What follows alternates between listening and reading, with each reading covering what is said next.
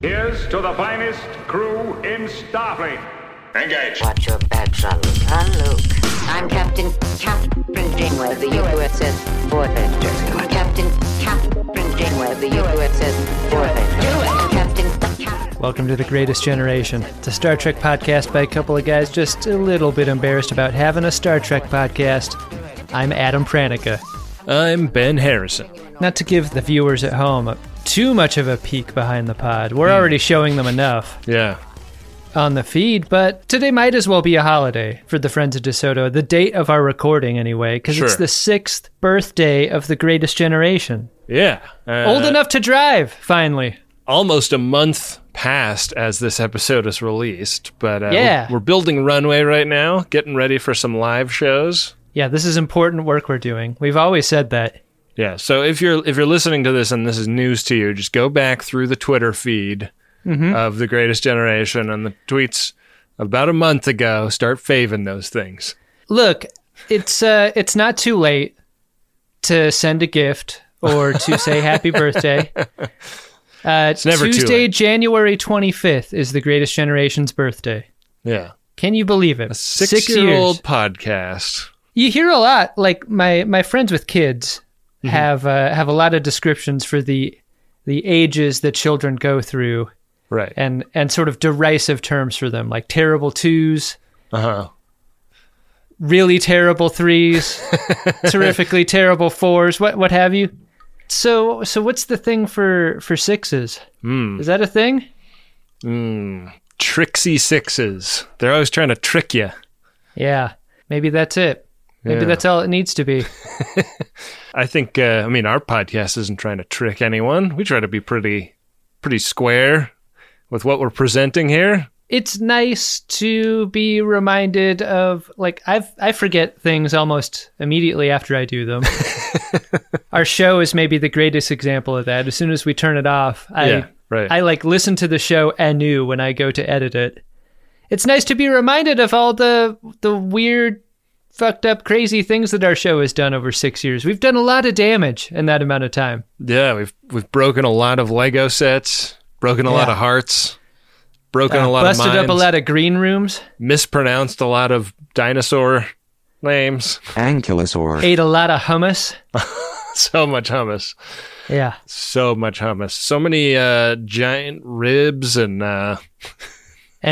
backstage tequilas. Onstage tequilas. Yeah. Tandem bicycles. God, what else? We broke up the friendship between Raz and Plavim and then put it back together again. Yeah, just for sport. We've been all over this great country, bringing the gospel of Greatest Gen to the people. Never a bad show from us, I'd say. Never. We haven't had one bad live show. We've never missed a Monday. Also, I think that might be the thing I'm most proud of. Yeah. In a weird, in like a fucked up way, is that, like, never missed one. Always on time. I was at a backyard barbecue over the weekend and somebody was asking me about what I do, and I was saying that I have a podcast, and they're like, "Oh, how often do you have to do that?" And I was like, "Every week." And they're like, "Really? Yeah. Like, so you release 52 episodes a year?" And I was like, "Yeah, without fail." Yeah. I mean, it used to be way more. Back before we had the Greatest Discovery and we were dropping 2 Greatest Gens. That was 104 episodes that first year that we were doing it. That was dumb as hell. You know what? But it was worth it because it got us to where we are today. Now we're in syndication. Yeah. Yeah. Yeah. Getting that syndication check in the mail is pretty nice. Of course, you gotta cut it in half and give that other half to Jesse, right? The network. He keeps 50% of the syndication money. He drives a hard bargain. Goes right up the old schnoz on Jesse Thorne. Yeah. That's why I cut the check in half the long way to give him a longer straw. Hey, I got a question. Okay. You got invited to a backyard barbecue, or did you host one? We got invited to. We have some friends here in the neighborhood who spent a little bit of time in Texas and picked up the barbecue bug when they were living there. This was a college roommate of my wife's who was a vegetarian when she met him and is now like he will decide that morning to go to Costco and buy all the meat and throw a rib fest in his backyard that evening. And this was Rib Fest that you went to? Yeah, and I was pissed because we had a dinner res with another friend. So I like this is the thing I always say is the worst thing in the world is surprise barbecue that is free. Because I want an appetite. I want to be able to tuck into the barbecue. My mind's camera is moving like on Steadicam through the party goers in this backyard and finally landing on you, just arms crossed, leaning against a fence. So pissed. Angry. I had one rib, but I didn't want to spoil my supper, so I held it at that, and wow. It was really good. This dude knows his way around an offset smoker, I'll tell you what. Ribs are a great party food. Yeah. Good for a gathering. Yeah. What did you bring? We just brought a bottle of wine. We were only there for like an hour. We didn't even really get to do anything. Oh, so you moderated the gift based on length of time spent? This is kind of a good strategy. I think we would have brought a bottle of wine either way. So if you were staying for like an even shorter amount of time, you would have brought like the little bottle of wine? Like the airplane size? Yeah. Have you ever gotten along so good with the flight attendants that they give you a bag of wine to take off the plane? That sounds like a story, Adam. Oh, I mean, this is one of the trips that my wife and I took many years ago. We were just like having a good time. I think this was to Europe or back from Europe. It had to be to Europe because it doesn't make any sense to party as hard as we did coming back. It was one of those situations where it was just a couple of cool people being cool to the people working there. And before you know it, you're being given a bag of plain wine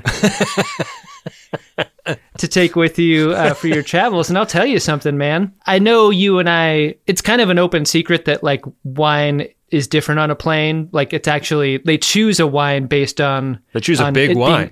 It being consumed on a plane. And I had thought that maybe the wine would not be good not on the plane. Right. But it was great. Hey, that's great. Plain wine is good. You don't need a plane for it. It was big.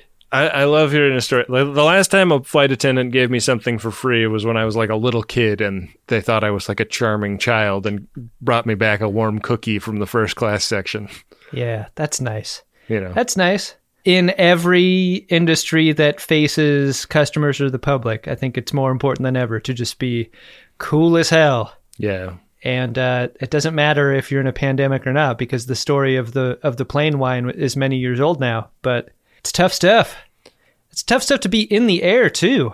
Tough stuff to dealing with people. Tough stuff to have cranky people to deal with these days, especially. Plain wine cuts both ways, though. Yeah. It can make things better and worse. Yeah, it can really exacerbate the situation. Well, I wish I had some wine to celebrate our 6th birthday, Adam. I know. I love making this show with you, man. This is a real treat. I do too. It is good to have an anniversary to remind us of all the good fortune we've had over the years. And the romance is not dead. no, not at all. Still fucking the show after all these years. Yeah. The show loves it. The show loves that shit. Show's never got a headache. Show can't get enough. Keep it down, show. Yeah. Get your mind out of the gutter, the think show. The neighbors can hear you. Wow. Well, do you want to get into the show, Adam? I do. A strange little episode we've got on the docket today. It's Star Trek Voyager Season 3, Episode 13, Fair Trade. Certified humane. Revert course. Unless you've got something a little bigger in your torpedo tubes, I'm not turning around. It is Take Your Neelix to Work Day, and Tuvok doesn't know it. Yeah, Neelix wanted to brush up on being a security officer for some reason. And Tuvok is like, oh, I thought you were speaking in the abstract. And Neelix is like, no, we agreed on this. The show reminds us of how annoying Neelix is, but wouldn't this be fairly pervasive behavior throughout the ship. Like, aren't there 30 people at least on the ship who are super bored with their jobs, who would like nothing more than just to rotate into something else and learn something new? Yeah, I thought about this. I think you got to be direct, though. Like, I feel like this scene sort of makes me think that Neelix is the kind of guy who would invite someone on a date and not be clear that that was what he was doing. And then they would find out they were on a date on the date. Right. Yeah. Yeah, and no one's going to be a better foil semantically than Tuvok here, because Tuvok remembers the conversation. He just remembers it the way it was instead of the way Neelix hoped it would be. He was engaging in some wishful thinking. But he's like trying to really make the case for himself now, saying he's like read the instruction manual. I got game like I read the directions. And Tuvok does not exactly relish the idea of becoming Neelix's direct report. No, but it's been a while since we've gotten a little bit of Tuvok-Neelix odd coupling. And it made me wonder, Ben, if Tuvok is still doing the holodeck program. Like, does he do the choke out Neelix program at the resort that they've set up in the holodeck? I'm going to sing it to you every day from now on. It goes...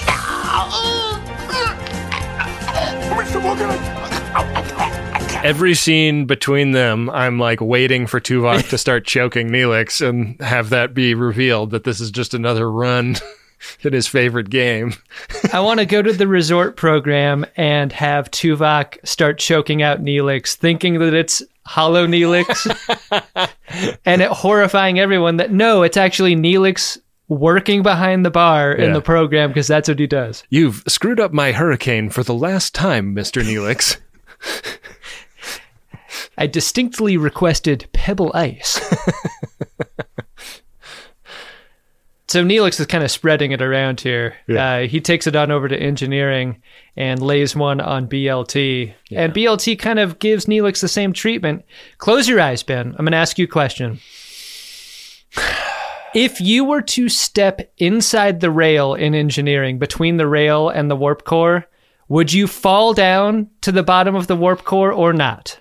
On the D, yes. On the Voyager, no. The way the scene was blocked gave me so much anxiety, because of course I was thinking of the D, and I obviously after 3 seasons know what the engineering department in Voyager looks like, but when BLT swings her way inside the rail, I was like, you have so much to live for, BLT. Yeah. Neelix will leave soon. Yeah, she's looking for a way out here, and she does it so cool and casual. It was the stone coldest thing she's ever done. I mean, if your workday involved dealing with Ensign Vorik and then Neelix in rapid succession, you might make a similar choice. That's a tough day. It really is. She's having some kind of generic engineering problem. Neelix wants to get involved in helping, but he gets called up to the bridge before he can make too much of a nuisance of himself. And what they have up on the bridge is a big gas cloud in front of the ship. Gas cloud! Right ahead!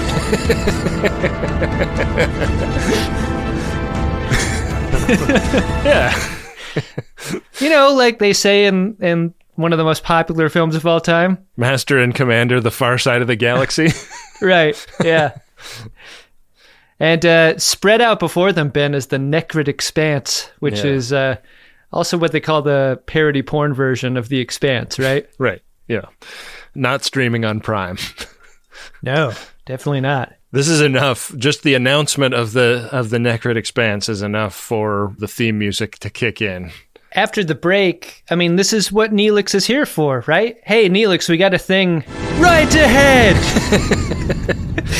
Maybe you can tell us all about it. And Neelix kind of comes up with nothing. Come on, Neelix, it's big. Yeah, that's all you got. It's big. It's purple. Yeah, we can see that with our own eyes. He's like, there's a space station somewhere around here. Couldn't tell you the coordinates. Ugh. Yeah, this has been a pretty rough 5 minutes for Neelix. Yeah. They can't go around it. They're going to have to go through it, but they're going to stop over at this space station to resupply, stock up before they travel through this gas cloud. And we pull up to this thing. It's very interesting station design. It kind of reminded me of the International Space Station, all these like modules sticking off a central trunk. Really smooth looking too, like 8-bit video game smooth. Yeah. It's a smooth ISS is what it is. They get on FaceTime with the station manager. This guy's name is Bharat. He's both the station manager and a very creamy type of mozzarella. More like Bharat Hussein, station manager. Whoa! Sick burn. He's a bit of an asshole. Kind of weirdly frictious with the way he greets them. Reminded me of the junkyard guy in TNG that like had no time for them. Just the bedraggled guy with a job, just trying to do his fucking job. Yeah. And that job would be made easier if people would quit hassling him. Get ready to watch a customer be denied her right. Ma'am, wait, stop doing it. What? Can I talk? Can you just... Yes, this is a trading outpost. Yes, the taxes are 20% on everything. Yeah, you can stop if you want. Yeah, how pissed can you be if you're pulling 20% rips on everything? Yeah, seems like a very high sales tax. Does seem that way. The next scene is Janeway alone walking into Bharat's office, and she gives him kind of like a bill of goods that they're looking to obtain. He's not super optimistic about them finding everything, but kind of reminds her of the rules, like you gotta kick back to me 20% on everything. And it seems like we can do business here, but he's not gonna enjoy having this 20% that much. He's like the fucking diner chef in Heat, right? This whole scene plays out like that. Get tired of what that motherfucker does every day. Yeah, he's really giving off cranky Bud Cort energy. Right. And what I really like about the actor who plays Bharat's performance is he does that performative confidence thing where his head kind of wobbles on his neck as he moves around.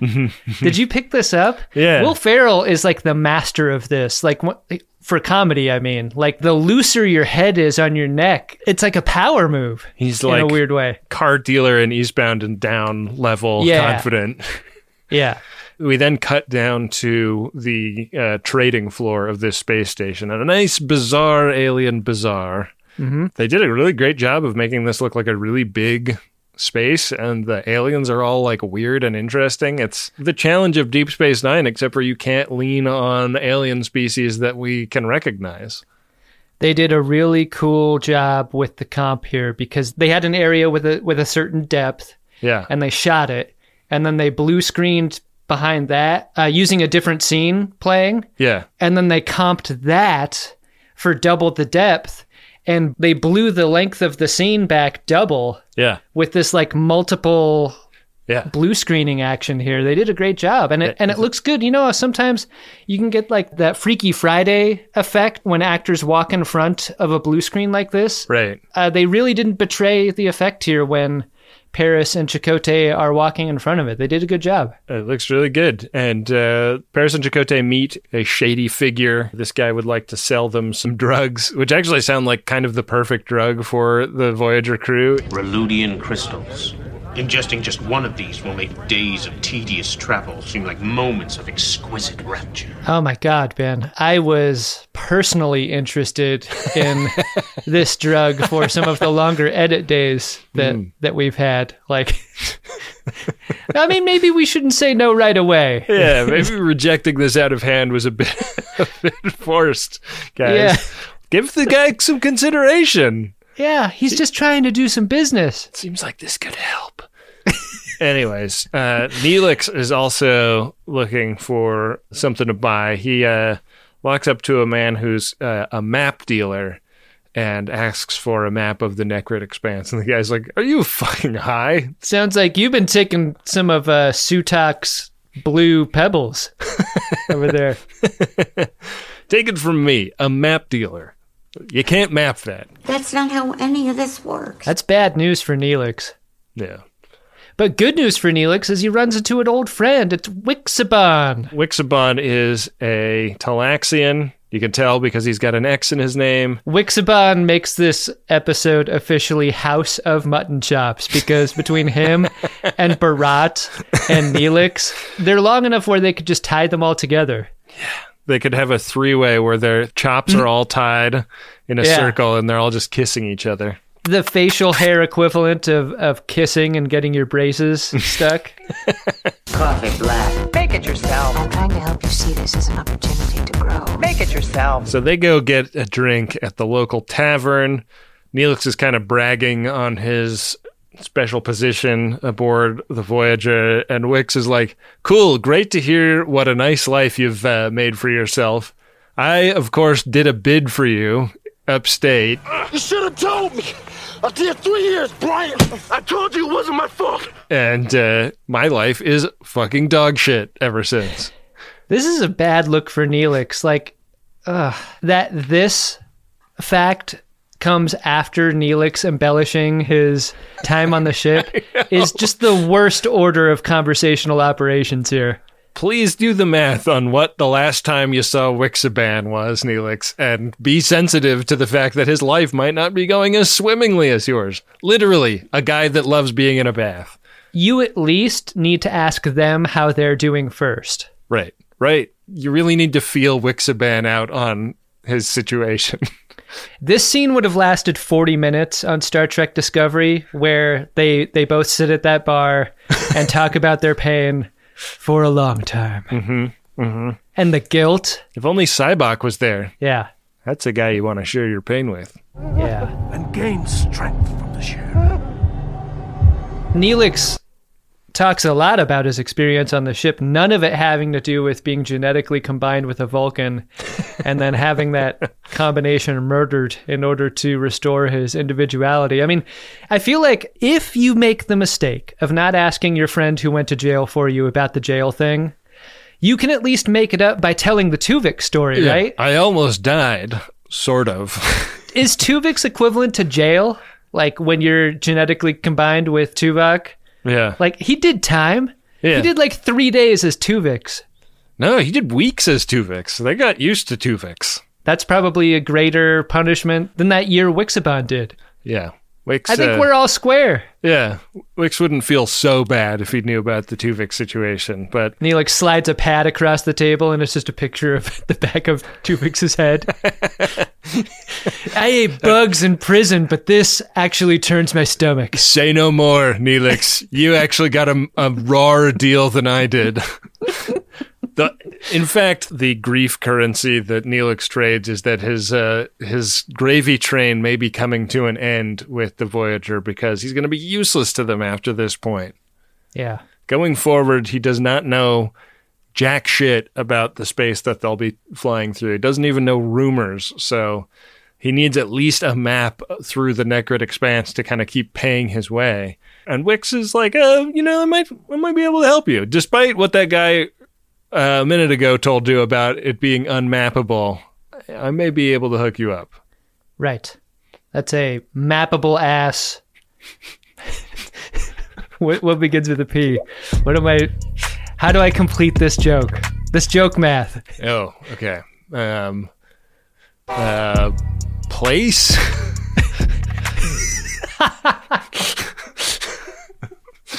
Yep. That's it. 6 years in. Yeah. Mappable ass place. This is why we get the big bucks in Star Trek podcasting. We come up with solid gold comedy like that. Yeah. As a team. Yeah. It's a scene that ends with some compatible problems, right? Yeah. If Wix can get Neelix a map, then Neelix's problem is solved. But if Wix is able to do that, then his hand might be washing that hand over there. Mm-hmm. Might be a better deal for Wix too, because he's got a ship in hock. He's dealing with some things over there. Yeah, it's a real I scratch your mutton chop, you scratch mine kind of situation. Yeah. Yeah. So back on the Voyager, Neelix is at work in the galley, stressing because he's still sweating, not having a map in hand when Vorik shows up to do some engineering on the food replicators. And Chakotay marches in with Wix and is like, hey, I ran into your old homie. He wanted to say hi to you. So here he is. Okay, bye. It doesn't take long for Neelix to tell Vorik to get fucked because they want to have a private conversation. And what's great about like telling a Vulcan to get fucked is that it's not going to hurt their feelings, right? Get fucked! I'm a Vulcan. I have no ego to bruise. The reveal that Neelix does not believe that the Voyager crew needs a cook, low-key a heel turn for Neelix. Like, you've been forcing this on them the entire time? Yeah. What kind of sick joy have you been getting out of force-feeding everyone on the crew gherkins? Too much gherkins. These people don't like Leola roots. They've said that several times. Whatever happens between us, I'm doing you a favor giving you my pickles. Have you ever noticed whenever the crew takes over and starts cooking for themselves, Leola root not on the menu, gherkins completely absent? You can't even get a special sauce on Voyager. I mean, it's really fucked up what he's doing to them. Wix is there to say that he's been able to give Chakotay the spindle bearings that they've been looking for. Like, that was Chakotay's whole reason for going to the station, was to trade for those things. Yeah. And Neelix is like, those are hot spindle bearings, aren't they? You fucking stole them, you asshole. And Wix is like, no, I'm on the up and up. I've gone straight. I've gone square. I want to do good business because I've got a ship in Hawk and I'm all alone on that station and it's very scary for me. Yeah. I don't have it nearly as good as you do, Neelix. My dream is to own a fly casino like Bugsy Siegel and do it all legal. Right. And Neelix is like, I'll believe it when I see it. I sort of thought in this scene that Wix was here kind of trying to swoop on Neelix's position. Yeah, there was definitely that vibe to this whole thing. Like maybe he's here to make the case for his own utility ahead of Neelix's and trying to replace him. If Top Chef were on TV in 96, do you think that's what the show would have pivoted to? Like cooking contest for the right to remain Voyager's chef? Neelix, tell me what you were going for in this dish.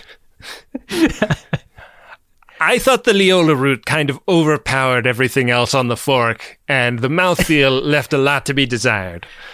Tuvok would be the Tom Colicchio of the panel, right? Mm-hmm. The difficult to please, self-serious one. Right. Kes would weirdly be the Padma Lakshmi of the situation. I mean, that wouldn't be fair. You couldn't have Kes judge Neelix, especially after they broke up, right? Man, I think that one thing really missing in this episode is Neelix talking to Kes about anything that is going on with him. That's because, to our knowledge, they are or aren't broken up at this point. Because in Warlord, they broke up. Yeah, but like they still have an intimacy, right? I don't know. I don't think that anybody made the case that they're not speaking to each other. Right. What we needed was the closure scene that we didn't get. And it was a scene that was shot and cut for time. Like, wow. They had it there and they didn't use it. But there was a scene shot where they have a gracious uncoupling, a thankful breakup, whatever Hollywood types call when they get split and divorced. That's what they had. But so, like, it wasn't a Kes saying, Neelix, I don't even want to see your fucking face. It didn't go like that. Yeah. But without it, like, there's a strange tension in the end of the episode when Kes finally does appear. That's not intended. It's all I could think about from basically this moment forward is, like, why doesn't Neelix just discuss the moral quandary that he feels like he is dealing with? And Kes would know the torture that Neelix was under throughout the episode if she were around. Like, she'd know he'd been lying. She'd know he's stressed out. Yeah. It breaks the episode if she's there. So Wix is like, hey, listen, I've got a way for you guys to get the pergium that you need. This is a rare substance that they want to get some of for this journey. You can only find it between the butthole and the scrotum. Yeah, but nobody wants to look there, you know? Yeah, no way. Can you imagine how long the hair is down there for Neelix? Do you think it's as well combed out? Like a fucking cat's tail. So this is going to involve turning a paperclip into a house number of trades. Yeah. They gotta get some medicine, and then they got to trade that for the map and the pergium with a colony of people that are suffering from a lung disease. So there's like a good, the bottom line is this is like a kindness that they're doing to some people, but it's complex, a lot of moving parts. A lot of strands to keep in my head, man. All of the parts that are moving, all of the favors being done, though, are very one-directional, right? Like, this is going to be easy as hell as long as Neelix provides the shuttle. Yeah. And the weapons. And the protection. Oh, and also, Neelix, you can't tell anyone about this because that station captain's going to want to take his 20%. So, keep it under your hat. If that guy gets his beak wet, then 20% of the people on the planet aren't going to get the medicine that they need for their lungs. Right. It's very important medicine. And definitely not something that sounds fun to do recreationally. Yeah. Bharat's a real killjoy, and he doesn't want those people to have a nice recovery. Bharat thinks he can work with both sides and get things done, and that was just a mistake to go into the situation thinking. Yeah. What Bharat really works well with is a nice slice of tomato and a basil leaf, maybe a drizzle of olive oil and balsamic vinegar. Oh, yeah. Delicious. Really nice. Really nice way to start a meal. Well, I've got to get that platinum, get that low enlargement. A good time so often has a downside, doesn't it? Especially when it comes to stuff that you put in your birdie. We've all been hungover before. I mean, many of us have, I guess. Or we've had too much jazz in our gummy. And that sucks, right? Because you don't think about the time after the good time that you've been trying to have a good time. That's why I like Lumi Labs so much. It's the predictability. Through painstaking trial and error, I have found my perfect dose. It's what I can depend on when I could use a little more chill, a little help getting into a creative headspace, and I don't need to have too much fun doing whatever it is I need to be doing. And I'm so glad that Microdose is available nationwide. That means just about anyone can try it. To learn more about microdosing THC, go to microdose.com and use the code SCARVES to get free shipping and 30% off your first order. Again, that's microdose.com and the code is SCARVES. You might have heard us talk about Squarespace before and you're thinking, what do I need a website for? I already have a bunch of profiles across the different social medias.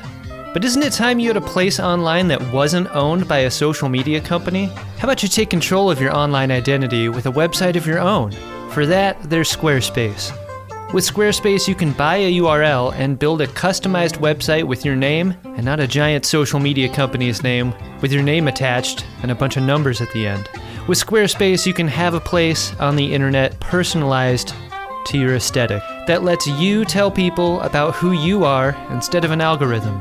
And the best part is, you don't have to be an experienced designer or a web page creator to make something great because Squarespace is always there for you with their award-winning 24/7 customer support. Don't settle for being another company's product. Be your own product with a website that's all you with Squarespace. Go to squarespace.com for a free trial, and when you're ready to launch, use the offer code SCARVES to save 10% off your first purchase of a website or domain. That's squarespace.com. The code is SCARVES. Think it, dream it, make it with Squarespace. Back for another game. You know it. What's going on? Just one more week till Max Fun Drive. Hard to believe. It's been a heck of a year since the last one. We're now a worker-owned co-op. We raised $50,000 for charity last year. And we've added a bunch of awesome new shows. But do you think we're ready to do it again? Absolutely. Lovely new gifts are lined up. The episodes will be amazing. And wait till everyone hears the bonus content. Yeah, plus they know to go to MaximumFun.org/newsletter, so they're getting all the news. Oh, like that meetup day is on Thursday, March 21st. Then what's bothering you? Me? Oh, nothing. We're all set for Max Fun Drive to start on Monday, March 18th. I just didn't want you to see this coming. Check. What? Hang on. Most of the plants humans eat are technically grass. Most of the asphalt we drive on is almost a liquid. The formula of WD-40 is San Diego's greatest secret. Zippers were invented by a Swedish immigrant love story. On the podcast Secretly Incredibly Fascinating, we explore this type of amazing stuff. Stuff about ordinary topics like cabbage and batteries and socks. topics you'd never expect to be the title of the podcast. Secretly, incredibly fascinating. Find us by searching for the word secretly in your podcast app. And at MaximumFun.org. I've got to get that Latinum? Are you planning a heist? gold. So we go from Neelix thinking about it to this mission in progress. They're on the shuttle, they're cruising around. Great success so far. But Neelix has got like that cloud over his head. Like, Wix is having all the fun. Yeah. And when you're doing a secret mission of questionable legality, you want to have the same amount of fun as as your partner, right? Yeah. If your wheelman is extremely moody, like Yeah. I'd be nervous. I noticed our getaway ride is nervous and twitchy. Yeah. This might be a bad deal. Right. Yeah, like Wix is calling Neelix on this at a certain point, and Yeah. he's like, "You used to be a hardened criminal. This would have been a great time for you. What gives?" Yeah, he can't even enjoy this. And he enjoys it even less when they beam onto the station ready to do the deal. And before they get over there, Wix pulls a dustbuster out for safety. Yeah. And I thought it was very significant that Neelix does not take one for himself. Yeah. Bringing a strap to the drop really implies something about the deal that's going down. Oh, indeed. This entire plan is the trading fake cocaine for money scene in Boogie Nights. Yeah, except for it's real cocaine. Yeah. And they don't get the money. Sutak is the dealer. He's the guy that tried to... He's the boredom ecstasy dealer.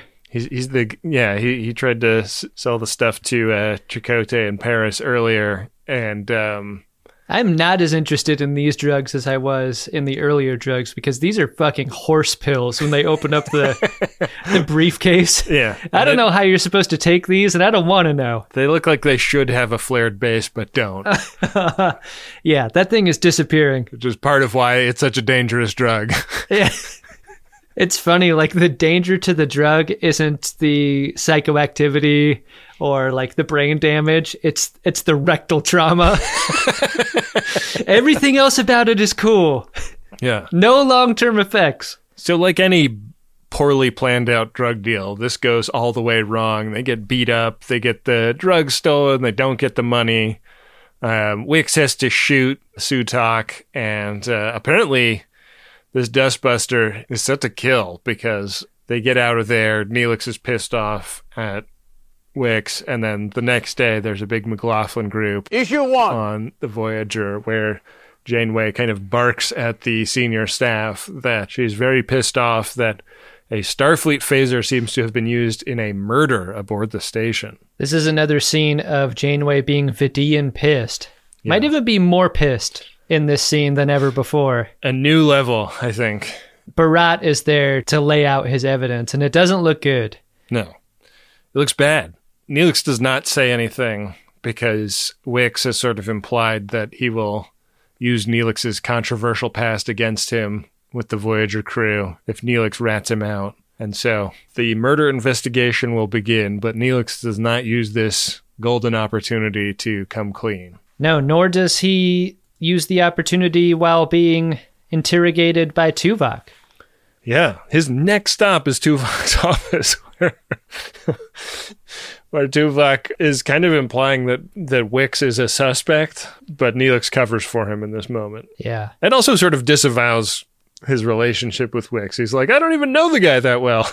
Yeah, all right. You know what? You can't tie me to her. Well, who needs to? Because your ass is on a plane back to New Jersey, Jagoff. Yeah, it's kind of like that deposition transference of like, well, I'll give you no answers that help you, but I guess if I'm invited to your interrogation of Wix, I'll ride shotgun for that. And that's sort of how it goes. Like, Tuvok in this scene believes Neelix to be a facilitator, like not suspecting Neelix of being involved in this crime at all. He's going to have Neelix like sit in on the interrogation, which takes place in the bar on board the station. Seems like a bad place to do it. I mean, bad place if you're the suspect. Probably a great place if you're an investigator, right? Why wouldn't you always take a suspect to a bar? Give them a couple drinks? Because their accomplices might be nearby and they would be like worried about retribution from the accomplices. Whatever. Okay, fair enough. Bad call by me. But what's important is getting a drunken confession, Ben. Yeah, that's true. But he does not get that. All he gets is some more dissembling from Wicks. Where were you at the time of the shooting?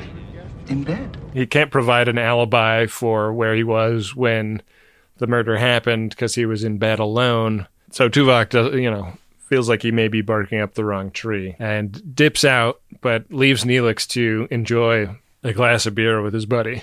Yeah, I don't think anyone's enjoying this, though. No. Because Neelix didn't like the situation from jump, but the more Wicks describes the other valences to their plan, the more horrifying it becomes for Neelix. Like, there are other people involved in this deal, and they are the Kaladi. The Kaladi were the ones that were providing all the financial backing, and they're pretty pissed that they didn't get their payout.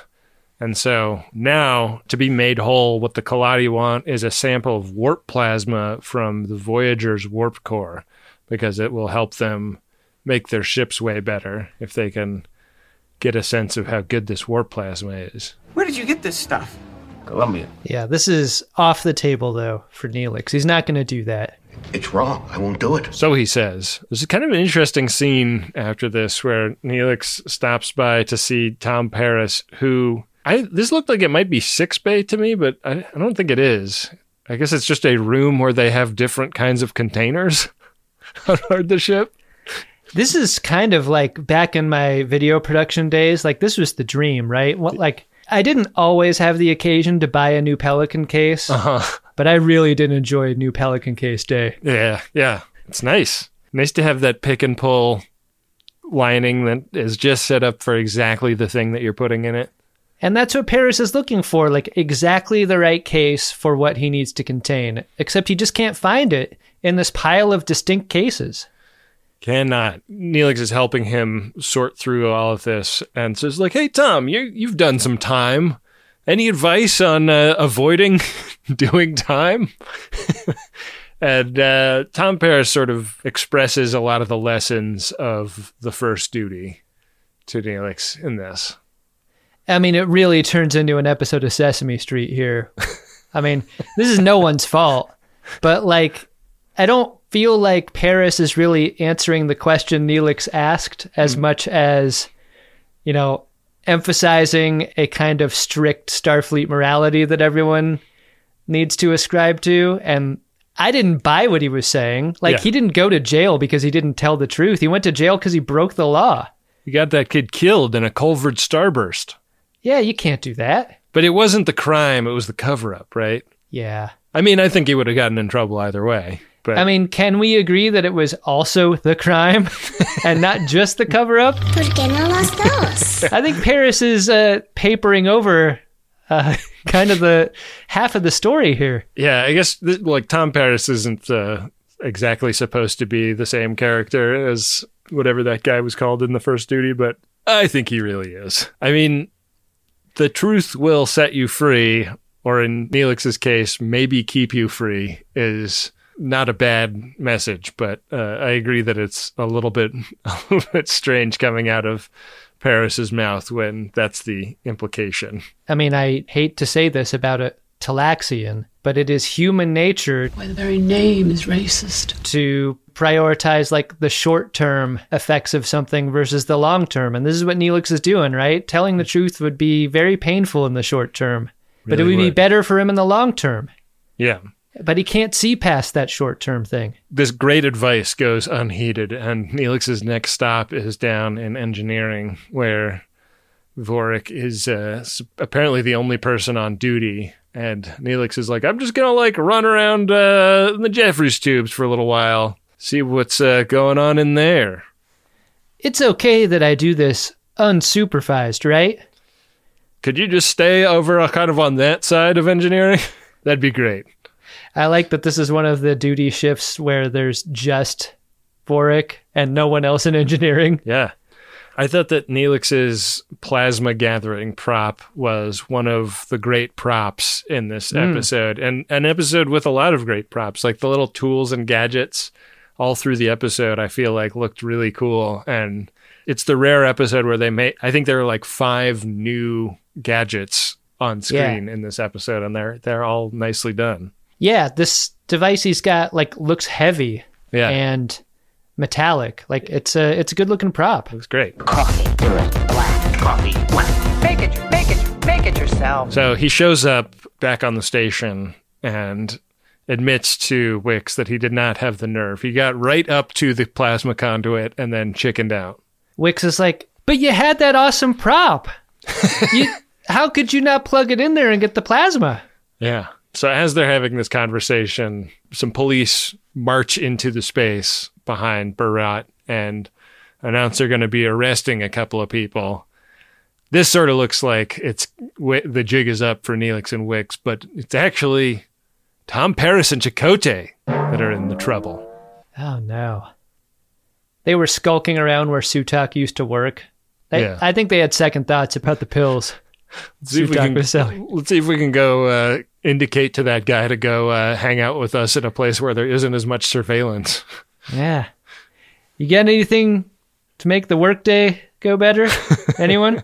Anyone carrying? Drugs can make you feel good. I kind of thought that this was a setup by Wicks, but it's actually just bad police work by Barat. I thought the same thing. Yeah. Barat has decided that Chakotay and Paris are the prime suspects because he has footage of them not buying drugs from the drug dealer. That is very suspicious. Suspicious enough to suspect them of murder, I'd say. Yeah. Now, entered into evidence as Exhibit A, this security cam footage of Paris and Chakotay turning down these super fun-sounding drugs. Who would do that? Unless they had murder on their minds. The prosecution rests. Janeway's like, the fuck? Yeah. One of the things that is introduced here is that the punishment on board this station is cryostatic suspension. It's the same punishment as in Demolition Man aboard this station. We have become a society of peace, loving, and understanding, and we are, quite frankly, not equipped to deal with this situation. Broke my heart that we didn't see the room full of these tubes. Like, we've got the tubes. Even from this season, we've got the tubes. Yeah. We need some frosty tubes in this scene so we get to see all the other guys that Barat's put in there. Too bad they didn't whip out the tubes.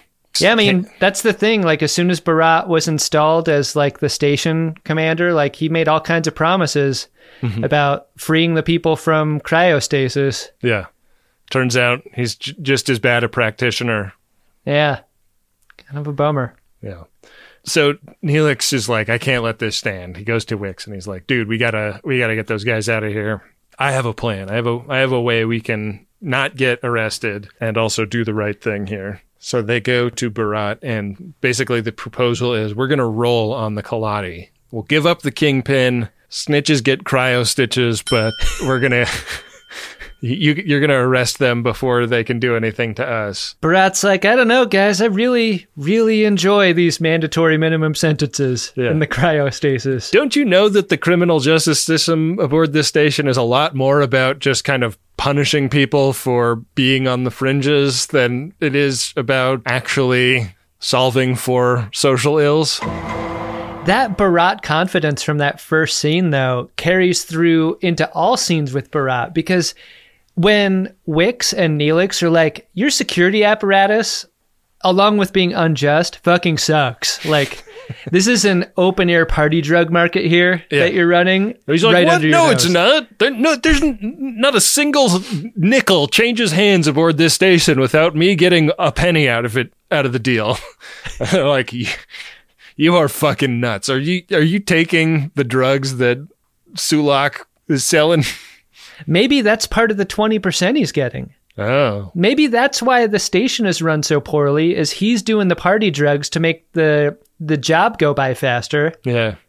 I don't know. I just realized the guy's name was Sutak, not Sulak. And I just want to formally apologize for that previous mistake on this episode. Oh, I'm looking at the at Greatest Trek Twitter account. It looks like you've already posted the screen grab of your notes page. Mm-hmm.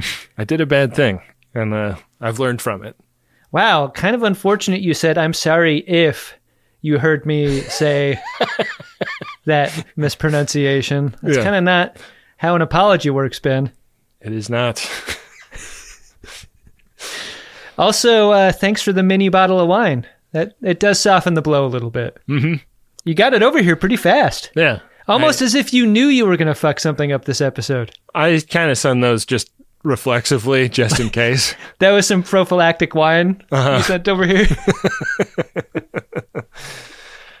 So this is a deal that Bharat is willing to strike with them. If we can catch some big bads, maybe you guys can avoid your prison sentence.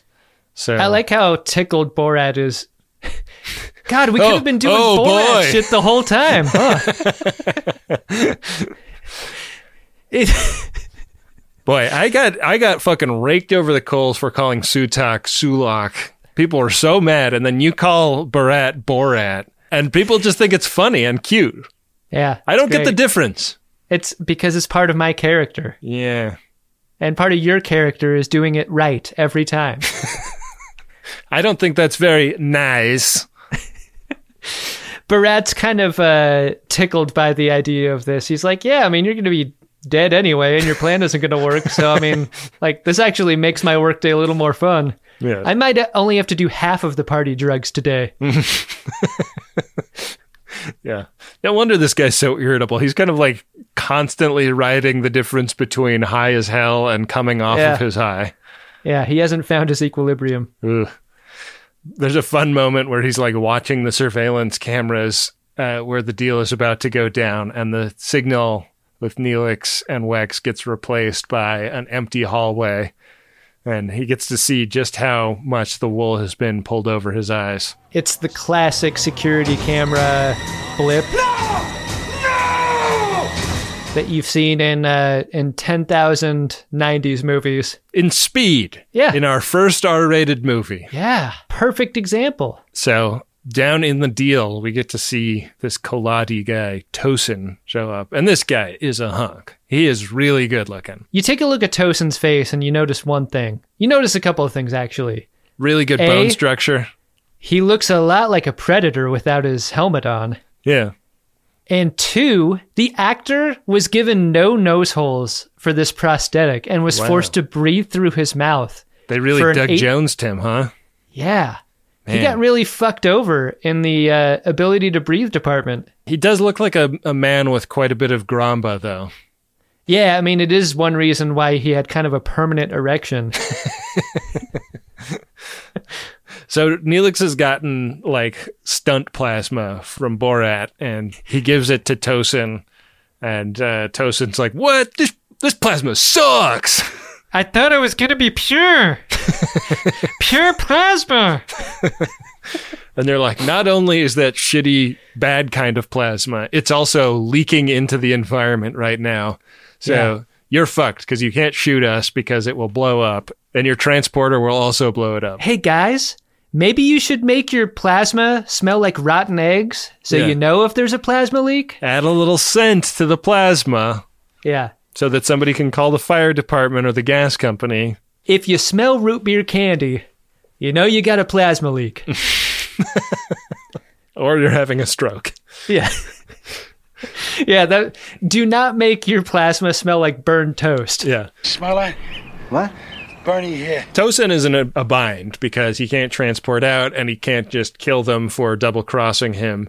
But Neelix is really goading him. Neelix is like, I've got nothing to lose, man. Shoot me. Shoot me now. Do it, shit. You got nothing to lose. I damn sure ain't got nothing to lose, so shoot me. And Wix is like, no, what the fuck are you doing, dude? Wix is also like, why are you saying plasma like that? What plasma? He kept saying plasma. We just came from a plaza to get to this area of the station? Is that why it's confused in your brain? Because that was a plaza, and this is plasma. But you said plasma.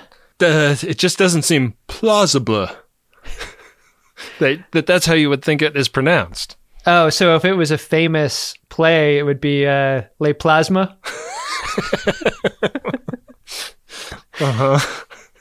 Here's the ultimate question.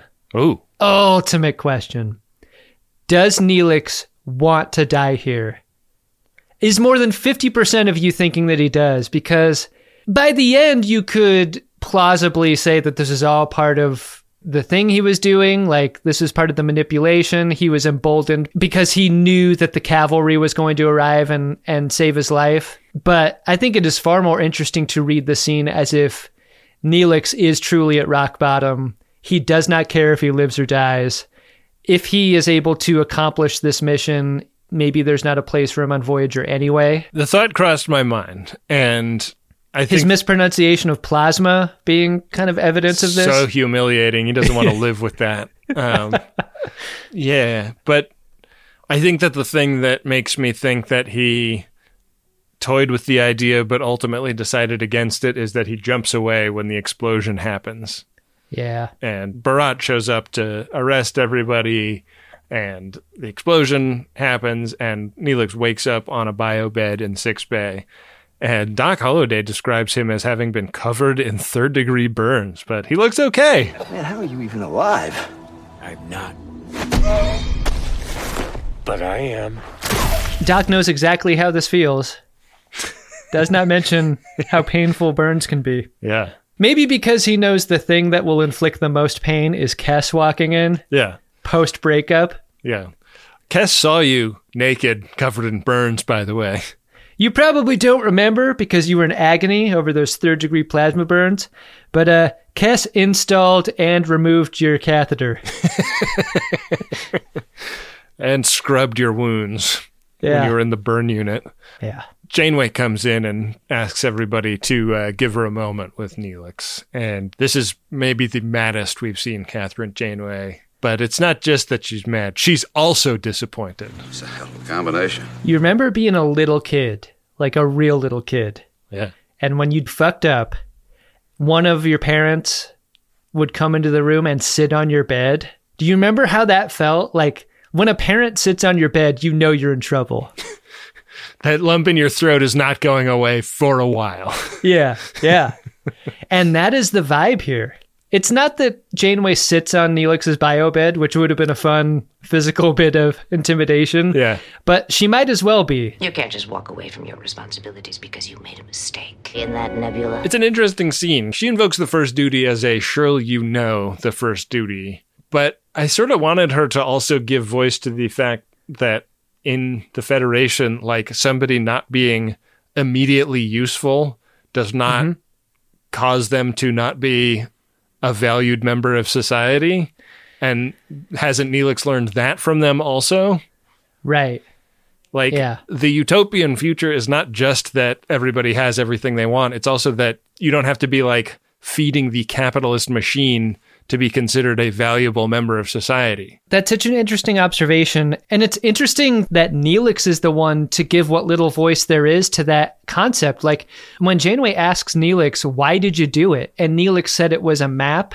That's not the interesting answer. The answer is the loss of utility and the idea that he doesn't think he's going to have a home anymore if he can't tell them all about the gas outside the view screen. Right. I think there's more of a teachable moment here than the scene gives credit to. Do you think they got runtimed on this? Maybe. Like a more interesting interaction between them requires more time, and they just didn't have it. Yeah, because this is like the last 2 minutes of the episode that this is happening in. And we need time for Janeway to sort of imply that Neelix is like part of the family, but he's also on punishment. Like, I couldn't quite tell if he's like imprisoned aboard the ship because he offers to leave and she's like, oh, no, you don't. I felt the same way. I was extremely confused by, like, nothing was confusing about the tone that Janeway was giving Neelix during this conversation, but the expression at the very end on Janeway's face made me wonder if after giving him the punishment, if it wasn't some kind of like bullshit posturing and how much of that she really meant. Yeah. I was confused by that. The interpretation I had was she didn't relish laying into him like that, but she felt like she had to as the leader of the ship. But also, yeah, like, I don't always think that laying into someone is the best way. Like, I feel like Neelix already feels like shit about this, you know? Right. I don't think that, like, doing hard physical labor is, like, a really progressive reformist way of causing someone to reflect on their mistakes. All right. I mean, there is a great big upside for Janeway and the rest of the crew here is for 2 weeks, the food's going to be great. Yeah. It is going to be a great time to go on down to the mess hall. Yeah. Not a chance of a gach buffet being there. Yeah. Like what was promised to BLT at the beginning of the episode. Oh, Get that out of here. You finished scrubbing the deuterium manifolds for the day? Guess what isn't on sale at the buffet? Leola root. Nary a Leola root to be found. Nary areola root, more like. Did you like this episode, Ben? Captain Janeway, the USS Forfeit. Captain Janeway, the USS Forfeit. I think on balance I did. I just, it kind of rides the line for me because of the confusion I had in the last scene, and I think also because of what you described as a Sesame Street moment with Tom Paris in the middle. I thought that this Tom Paris scene maybe would have made more sense if Neelix had seemed more torn after it. But he, the next thing he does is go to steal plasma, He had to make that decision. That's true. How about you? I like this episode, and I frequently feel like I will feel a lot of times in Voyager that it just doesn't get dark enough, And this is another example of an episode that could have gotten a lot darker, especially when you deal with the guilt associated with your friends going to prison for you or whatever. Right. And Neelix watching Wixaban fucking murder a guy in front of him. There are traumatic moments in this episode that don't feel so traumatic because I think we're really in it with Neelix.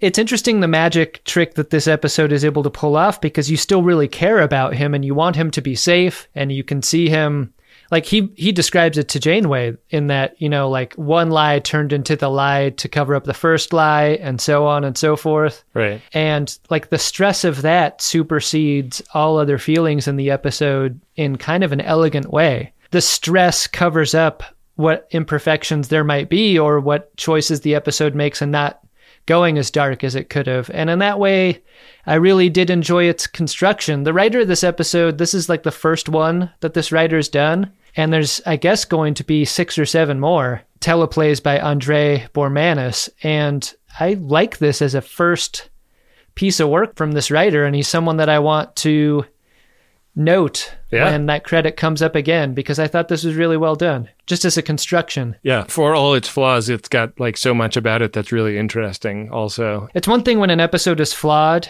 and those flaws are not attempted to be covered or manipulated in any way, but there's dimensionality to what's happening in this episode and the excuses some parts make for other aspects to it that I think is nicely put together. I agree. You want to see if there are any nicely put together Priority 1 messages in the inbox? Well, it's up to us to put them together, right? They're just the pieces are there. Yeah. Priority 1 message from Starfleet coming in on secured channel. Need a supplemental income. Supplemental income? Supplemental. Yeah, it's extra. The interest alone could be enough to buy this ship. Ben, our first Priority 1 message is of a personal nature. It's from Zach Brager. It is to Ben, Adam, and the viewers, and that message goes like this. In TNG, Season 3, Episode 15, Tasha Yar goes back through the space butthole. She there is captured by Romulans and has her daughter, Ram Yarlin, Sayla. The Tal Shiar was not introduced until TNG Season 6, Episode 14, almost 3 years later. Tasha Yar. Tal Shiar. Whoa.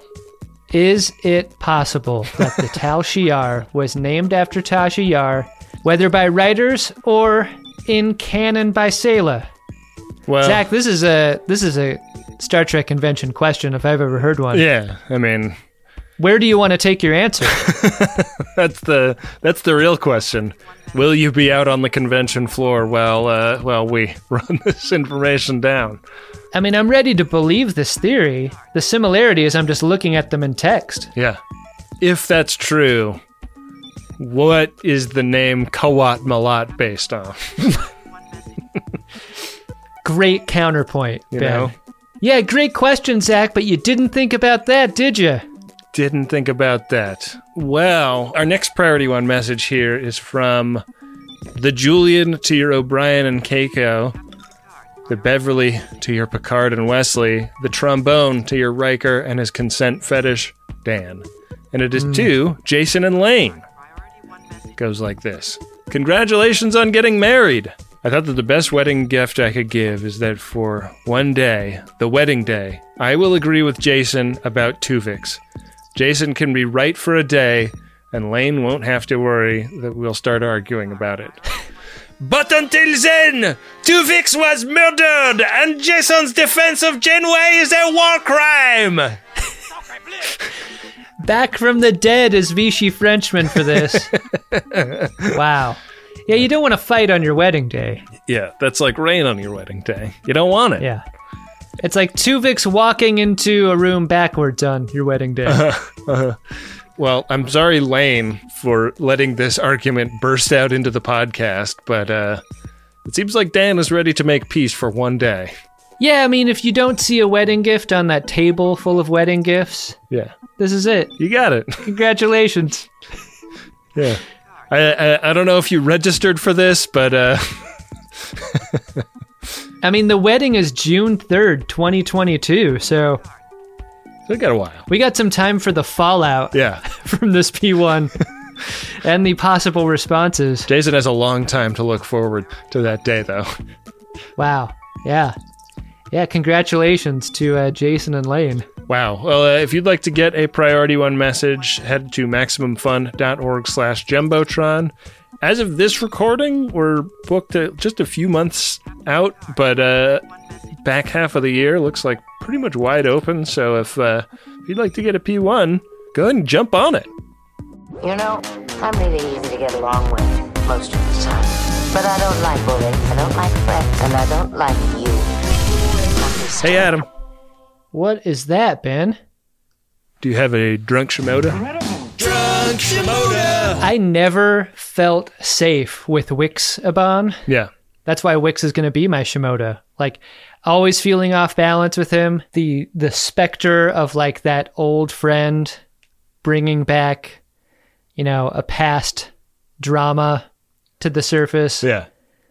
Like, you think you know Neelix until you meet a Wix, and then you start to understand that this is a character with a past, and not a savory past either. Yeah, and that gives Wix weird leverage. Yeah, I thought James Nardini did great as Wix. There's something so threatening about the performative friendship that he demonstrates here, you know, that like makes everything feel even more dangerous. Yeah. What's so fun about the performance and the character is that like if you were to read the transcript or whatever, like there's nothing in his dialogue when he's not describing the blackmail that he wants to inflict on Neelix. Like the subtext of everything he does and says also points to that. And I thought that was just really well done. Yeah. So it's Wix for me. What about you?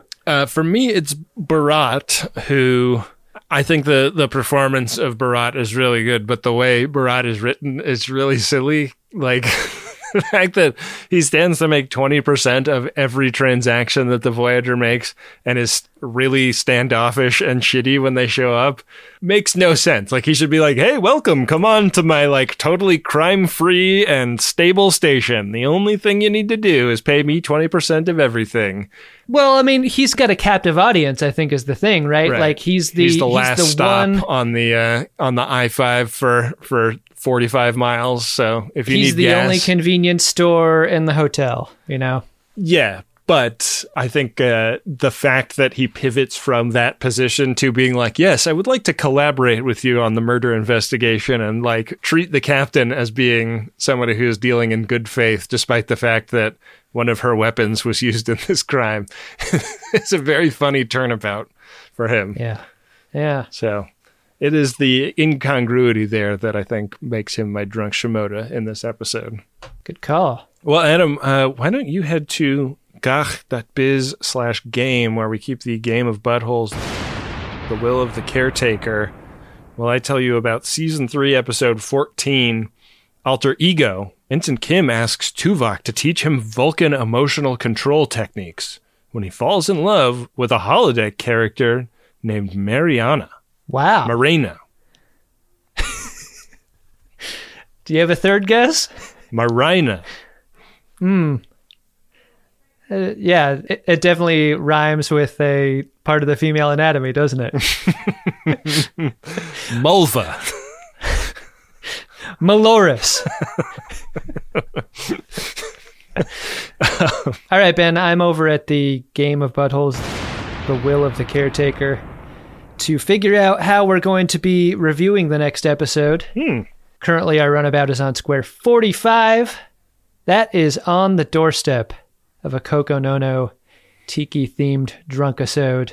And then a few squares after that, a space butthole, which would take us down to the second row, and the very same kind of square. Right. We got this this double jeopardy situation, tiki-wise. You're required to learn as you play.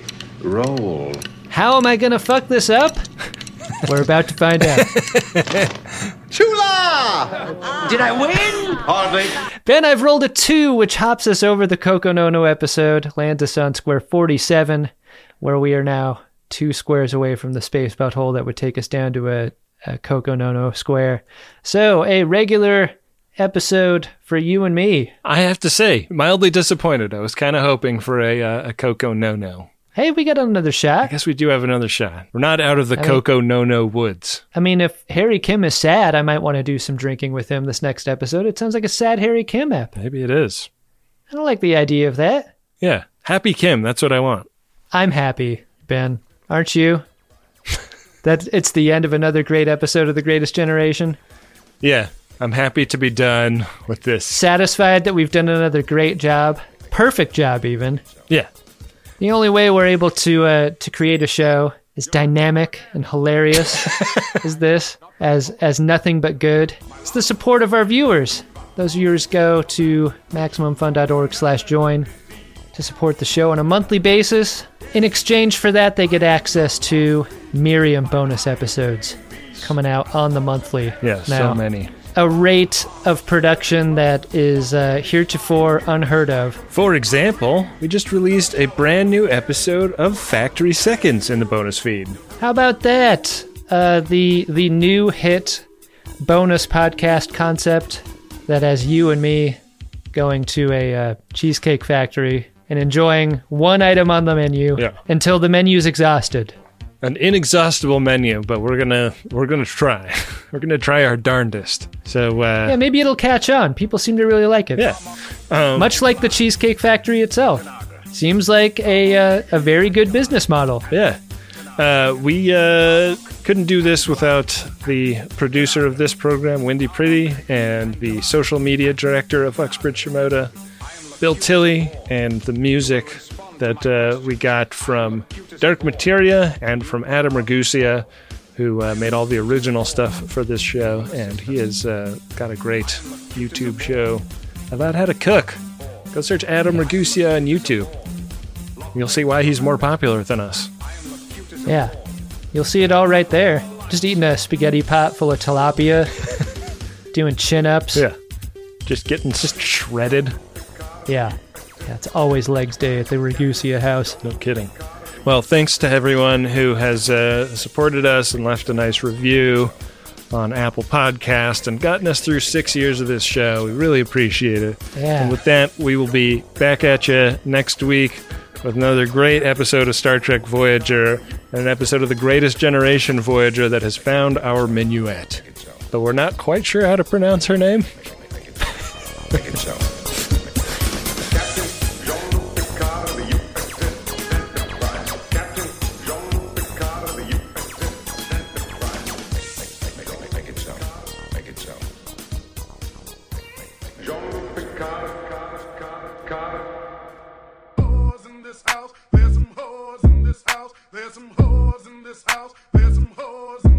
I said neck grit expanse, fuller than my pants. Mappable ass place, make that navigation safe. Yeah, you fucking with a mappable ass place. Bring a starship and a map for this neck grit part of space. Neelix risked everything you got for this mappable ass place. Wexabon, caught a charge, resentful fuck up, living hard. Talaxian crooks in this bazaar, like Morn's hammer hitting the bar. 20% goes to Barat. Who's that Kaladi? He's super hot. This place is very mappable. Just don't take a left on Sutak. He's got drugs that make time fly. No interest from Chakotay. I want you to park that Delta Flyer right in the Voyager's shuttle bay. No more gherkins, no more gawk. Talaxian food makes me want a Ralph. I don't need boots, I don't need shoes. My plate has nary an areola root. Get your starship ready to go through this mappable ass place. Bring a compass and some paper for this mappable ass place. Give up your position on the ship for this mappable ass place. Make yourself seem like a liar for this mappable ass place. MaximumFun.org. Comedy and culture. Artist owned. Audience supported.